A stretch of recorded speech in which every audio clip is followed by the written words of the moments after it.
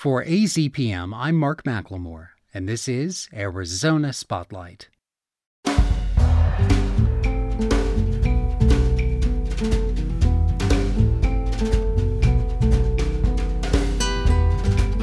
Coming up, learn about a local couple who are climbing mountains to raise awareness about the communication disorder called aphasia. Meet a Tucson crafter with a passion for knitting socks the real old-fashioned way. And meet Leo, a former political prisoner who was exiled from Chile 47 years ago. His story is one of hardship, healing, and hope. Those are all next on Arizona Spotlight.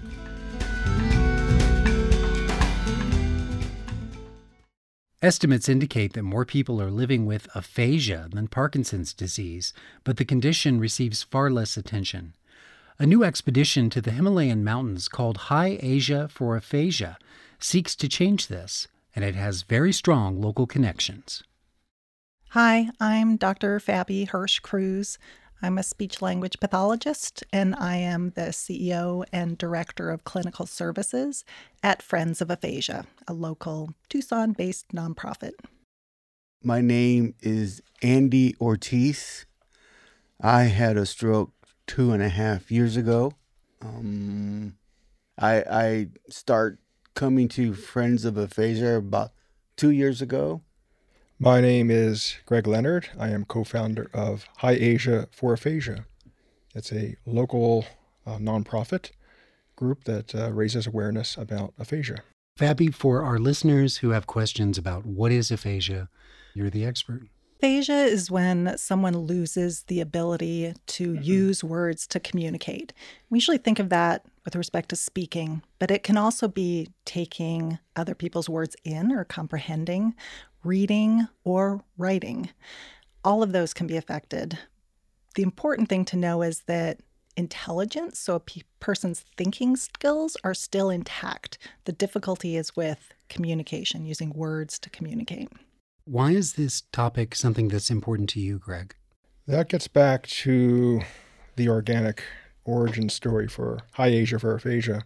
10 years ago, 2013, I was preparing to climb a high Himalayan mountain in India.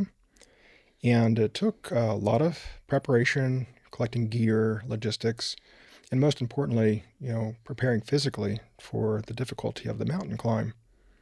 I started to feel as if there was something missing from the project, from the climb. And I realized that I wanted to make the climb about something larger than myself and larger than any mountain. And I decided that I wanted to find a cause.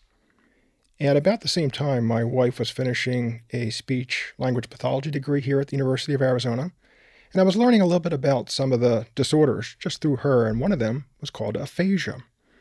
My mind quickly jumped to Asia aphasia, since the climb was in Asia. So I decided I wanted to learn more about aphasia. I met with the group here at the University of Arizona, speech-language department, and met with some aphasia therapy groups. I was really taken back by their determination, the folks in the group, their courage in the groups, and I thought this is really a worthy cause. This is the right thing. And that's how it began with that partnership, and 10 years later, we're at High Asia for Aphasia Part 2.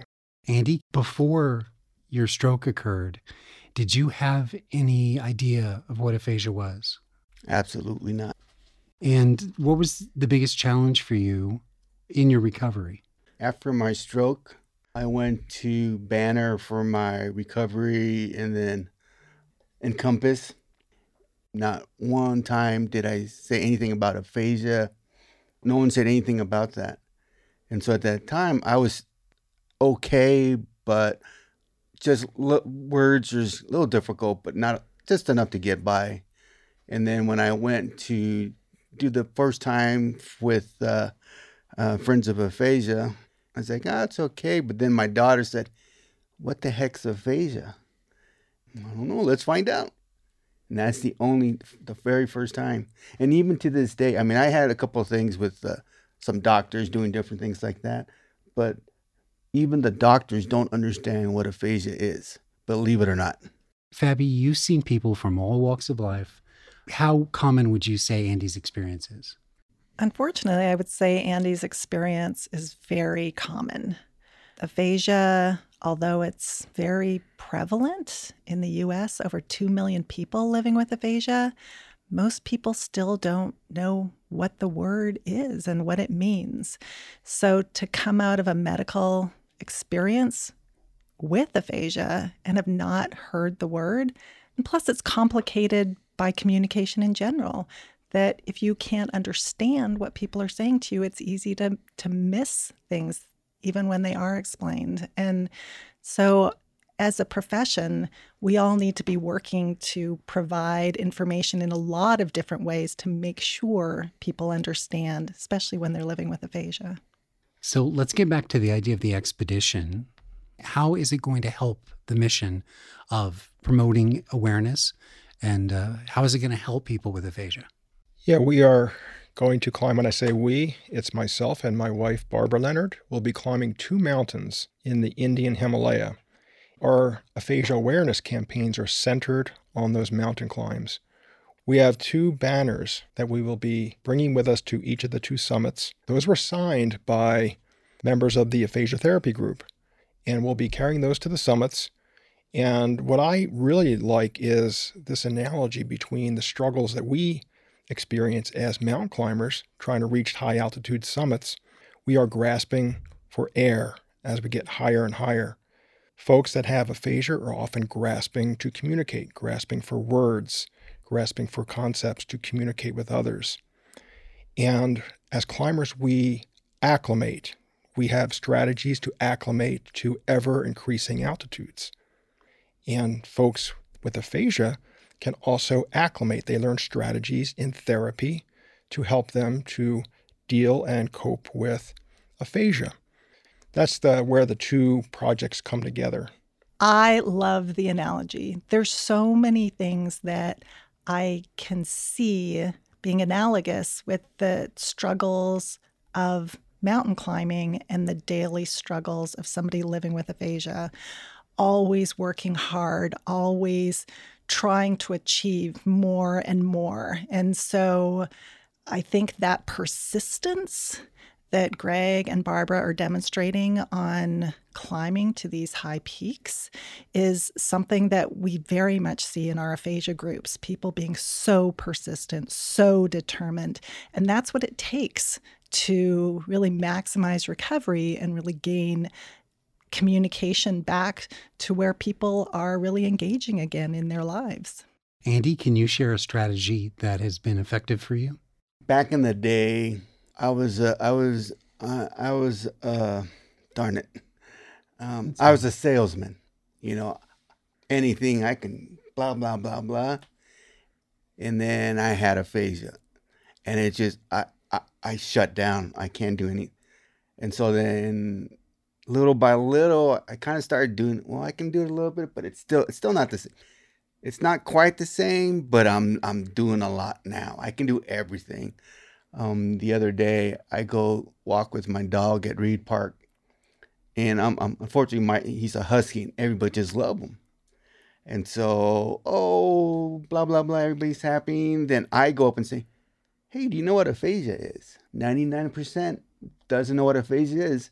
So I start talking to people, and then I have my little sign, and sometimes I have my T-shirt. And so just a little thing that maybe nobody even does it, but just that one time to say, aphasia, I have my sister, my daughter, my brother. Wow, then, hey, well, we can go. And so now we have cards to say, hey, here's our name, here's our number, go check them out and see what's going on. So all the better for it. I love it. I'd like to know more from Greg about the preparations that you have to make. What are the most mission-critical pieces of equipment that you and Barbara will be taking with you? These are technical climbs, and that means we do need specialized equipment. So that includes ice axes, crampons, which are the spiky footwear that we attach to our mountaineering boots. And this is to have good purchase in the ice and snow as we climb higher and slopes get steeper. Of course, there's ropes. We're always attached to ropes.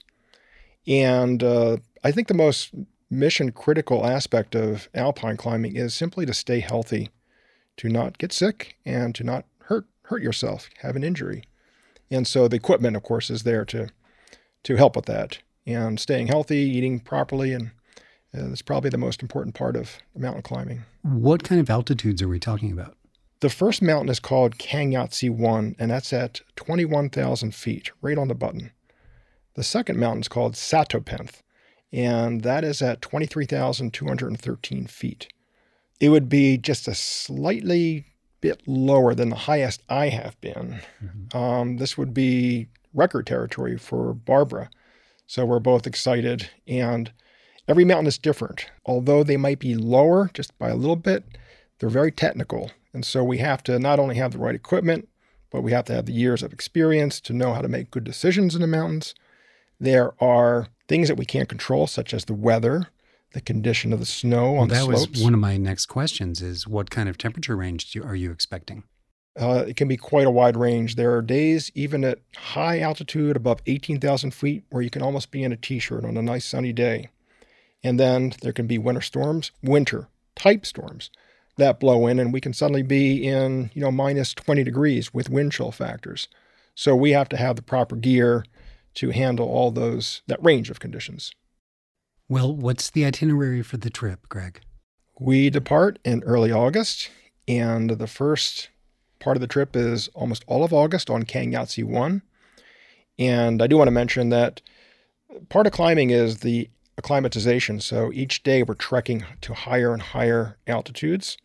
And then when we reach key altitudes like 14,000 feet, 18,000 feet, 20,000 feet, we spend an extra day or two at those altitudes to allow our body the time to acclimate. Kangyatsi 1 will be in August, and Satopenth Mountain will be through most of September. Greg, is there going to be a way for the public to follow your progress, to be aware of what's going on while you're in India? I have a High Asia for Aphasia website, highasiaforaphasia.com, and there are lots of details about the climb and the expedition. I also have a High Asia for Aphasia Facebook page. It is there where I'll be attempting to post, hopefully on a daily basis, the progress of the expeditions. So I hope folks look to those sites and they can try to follow along with the expedition. We have links to High Asia for Aphasia and the Friends of Aphasia on the Spotlight page at azpm.org. We will provide an update on Greg and Barbara's Himalayan expedition when it's possible. Generally, we tend to think very little about socks, but not so for Barbara Schroeder, a crafter in Tucson who learned how to make socks the real old-fashioned way, using a 130-year-old machine called the hand-cranked knitter and sock machine, an American invention used mostly from 1813 until the early 1990s. Next, we'll visit Barbara Schroeder in her Tucson home in this story produced by Uzlem Uzger.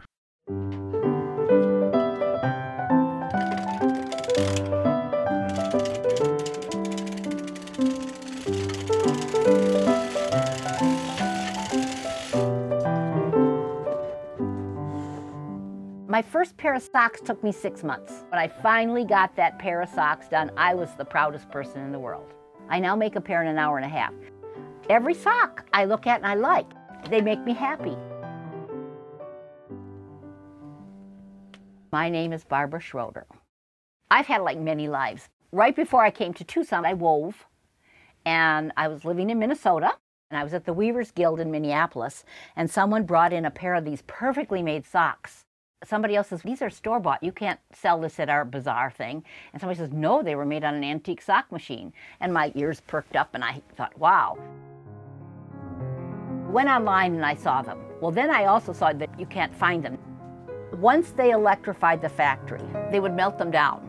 So not that many of the old machines are left. I joined a Yahoo sock cranking group that was worldwide. It's almost like a cult. I found a woman in New Zealand that had machines for sale, and she promised they worked. So that's where I got my first machine, which is out in the living room.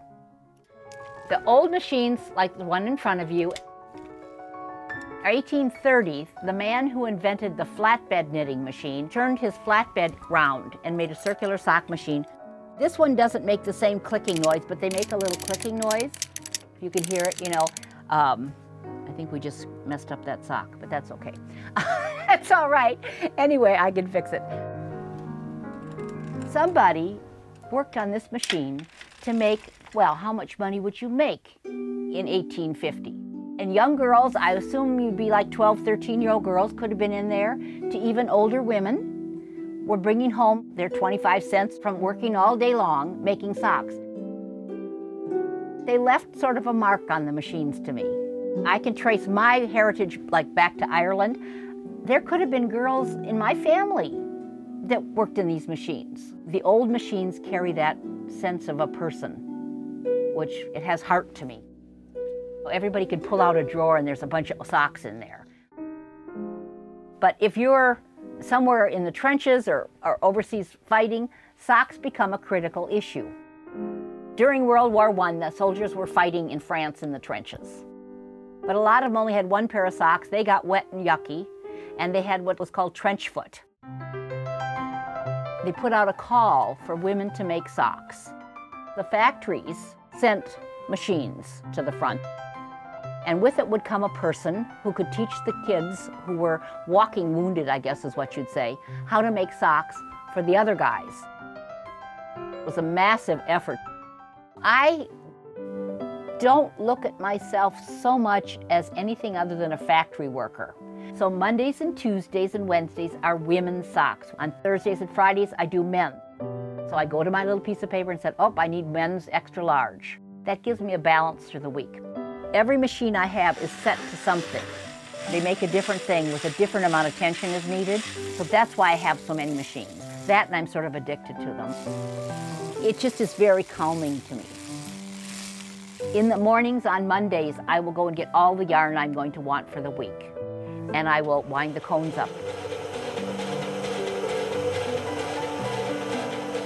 Then I would sit down and I do clean my house. It doesn't look like it, but I do periodically clean my house. By afternoon, I'm cranking socks. By Thursday, I'm washing socks. Every day is kind of the same thing. There's different routines, but that's kind of what the day is like. I am a bit of a hermit. I tend to be a little compulsive, which is maybe why this works. I also need to make things. You're born that way, okay? It's how you're put together. I was the one who would make somebody a candle out of crayons that would melt all over the table when you lit it. I come from a generation where my parents and grandparents saved balls of string. Today, people would just throw it away. So I use every bit. I don't have big challenges. I think that's part of the reason why I like doing it. It's sort of not quite mindless, but it's just therapeutic. I walk in here and I'm happy. I overbuy, there's no getting around it. People say, what happens, you're 73 years old, you've got quite a bit of yarn. If I quit selling at the market, I'm going to make socks for homeless people. Everybody deserves good socks.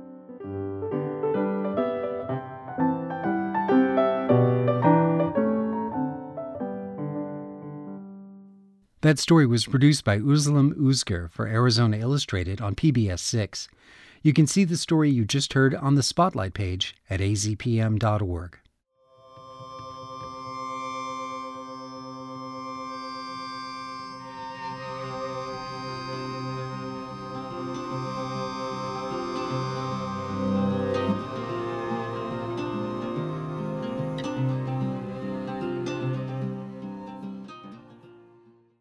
Our region is home to thousands of refugees. Many arrive here following imprisonment, torture, and traumatic dislocation.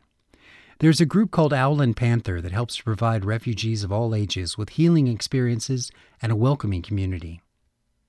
Next, we'll hear the story of Leo, who's been an American resident for 47 years.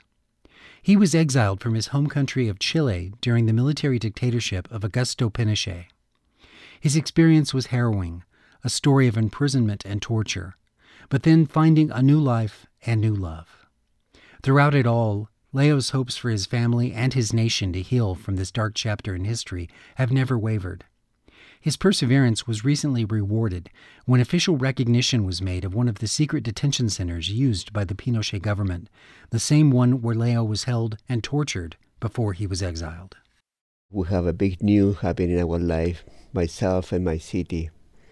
after being obscured for 40 years, this detention and torture center, a group of students who are doing a doctorate degree, they decide to do an investigation of what happened there, because for some people say that was a torture center, for other people say, we don't know. It was attached to the church, that location. So it was strange that apparently for a lot of people was sort of like a boarding room for a student to come to study in the city of Antofagasta. That was the original design for that attachment. In 1975, they opened that center to detention center secretly. Became a secret detention center in 1975. Turned into a secret detention center during the military government of Pinochet. People like me, we were fighting the government. We were arrested either in the street or either in the house. Right after I got arrested, I'm talking of myself, they put a bandage in my face. A blindfold, perhaps. Blindfold. And I didn't realize where they were taking me. It was secret the whole time. I hear they open a gate. So I was detained there with a group of other people I think there were about 12 people there in a room. Everybody by phone. And when the minute I moved to look what's going on, there was a police woman, standing right next to me and kicked my knee and said, don't do that again. Mm-hmm. So after that, I was tortured in a secret chamber in the bottom. And I got released. I was kicked and exiled into the United States. You were exiled to the United States. I'm sorry to ask you this, Leo, but what were they torturing you for? What did they want from you? Well, what happened is the new government, they have a policy of terrorizing. And by terrorizing the population, they were implementing a new capitalist system, let's put it that way, called neoliberalism. Neoliberalism, which is privatized everything that was achieved during the socialist government of Allende. But they went even further, because not only social security, health, school, to name few, housing, they privatized rivers. And my brother was involved clandestine, and of course I didn't know until one day he said, you know what, I feel that like they are stepping behind me. I need to get out of here. And I say, well, can I replace you? They know you, but they don't know me. He said, you know what I get into? This is not a good idea. He gave me a big trip on how dangerous to be involved in the so-called resistance. Yes. So he said, I'll give you a contact. And he left. I was assigned to create a bulletin made with a silk screen. Silk screen, right. I still have some of those. Anyway, and passing out this information to people. By living under houses, in parks, places like that. Right, you didn't want to get caught distributing that information. Exactly. Right. And it happened, I got arrested, and I was taken to the center. Following about 2 weeks of mistreatment in the detention camp, Leo was sent to another camp to await deportation. Next, he recounts a last-ditch attempt to break him by threatening him with death. I was taken to railroad right by the behind the church. And the guy said, you have the last opportunity here. Either you tell me, or a train is coming in 10 minutes, or a bullet in your head. You have 3 choices. But he said one word that it hit me badly in my head. It was confess. I don't have to confess, I said. And just feel that the bullet coming any time. And he hit me with the gun in my head. Following months more of detention, Leo was sent away and finally arrived in the United States. Now here's a short essay that Leo wrote. In 1976, a few months after arriving in the United States, I called an uncle in the city of Antofagasta, Chile. He was surprised and happy to hear me, but scared that our conversation might be recorded by the secret police of the Pinochet government. He told me not to call again, but he suggested I arrange future family calls between public phones to be safe. After letters back and forth, my family and I arranged a day and time, and I went to the telephone booth at my trailer park where I was living. I deposited $5 in coins. A long-distance operator came on the line saying she was unable to connect with the booth in my town. She said, hang up the phone and try again later. I didn't understand her English. She repeated several times, hung up the phone. Then silence in her side and silence in my side. She finally realized I didn't understand her and waited. I was holding the telephone in desperation as I held the last cord connecting with my family and my country. The voice came again repeating, hang up the phone. I looked around the parking area for someone to help me. The whole time I thought, I'm not letting go. Months before, while the secret police took me to the airport to expel me, the car stopped at the red light. I looked through the window at the faces of young family preparing to cross the street. They didn't see me. They didn't know the secret police were expelling everyone like me who opposed the military government. The young family was in one world and I was in another. Standing in front of the phone booth in Tucson, I felt the same unforgettable solitude. For years, I struggled to embrace my new home. People frequently ask me, why you haven't become a U.S. citizen? But that would have been like hanging up the phone. Slowly, the feeling of nostalgia and exile recedes as I become used to living in these two realities. After 47 years, my connection with Chile doesn't depend on the fragility of a telephone line, but the love of my families and friends and the struggle of a new generation for a better life. Thank you to Leo for sharing his story. We have more stories from Owl and Panther on the Spotlight page at azpm.org. You can find the organization directly at owlandpanther.org. Thank you for listening to Arizona Spotlight. This show is a production of AZPM. The music is by Calexico. The production engineer is Jim Blackwood. The assistant producer is Leah Britton. I'm producer and host Mark McLemore. Arizona Public Media's original programming is made possible in part by the Community Service Grant from the Corporation for Public Broadcasting.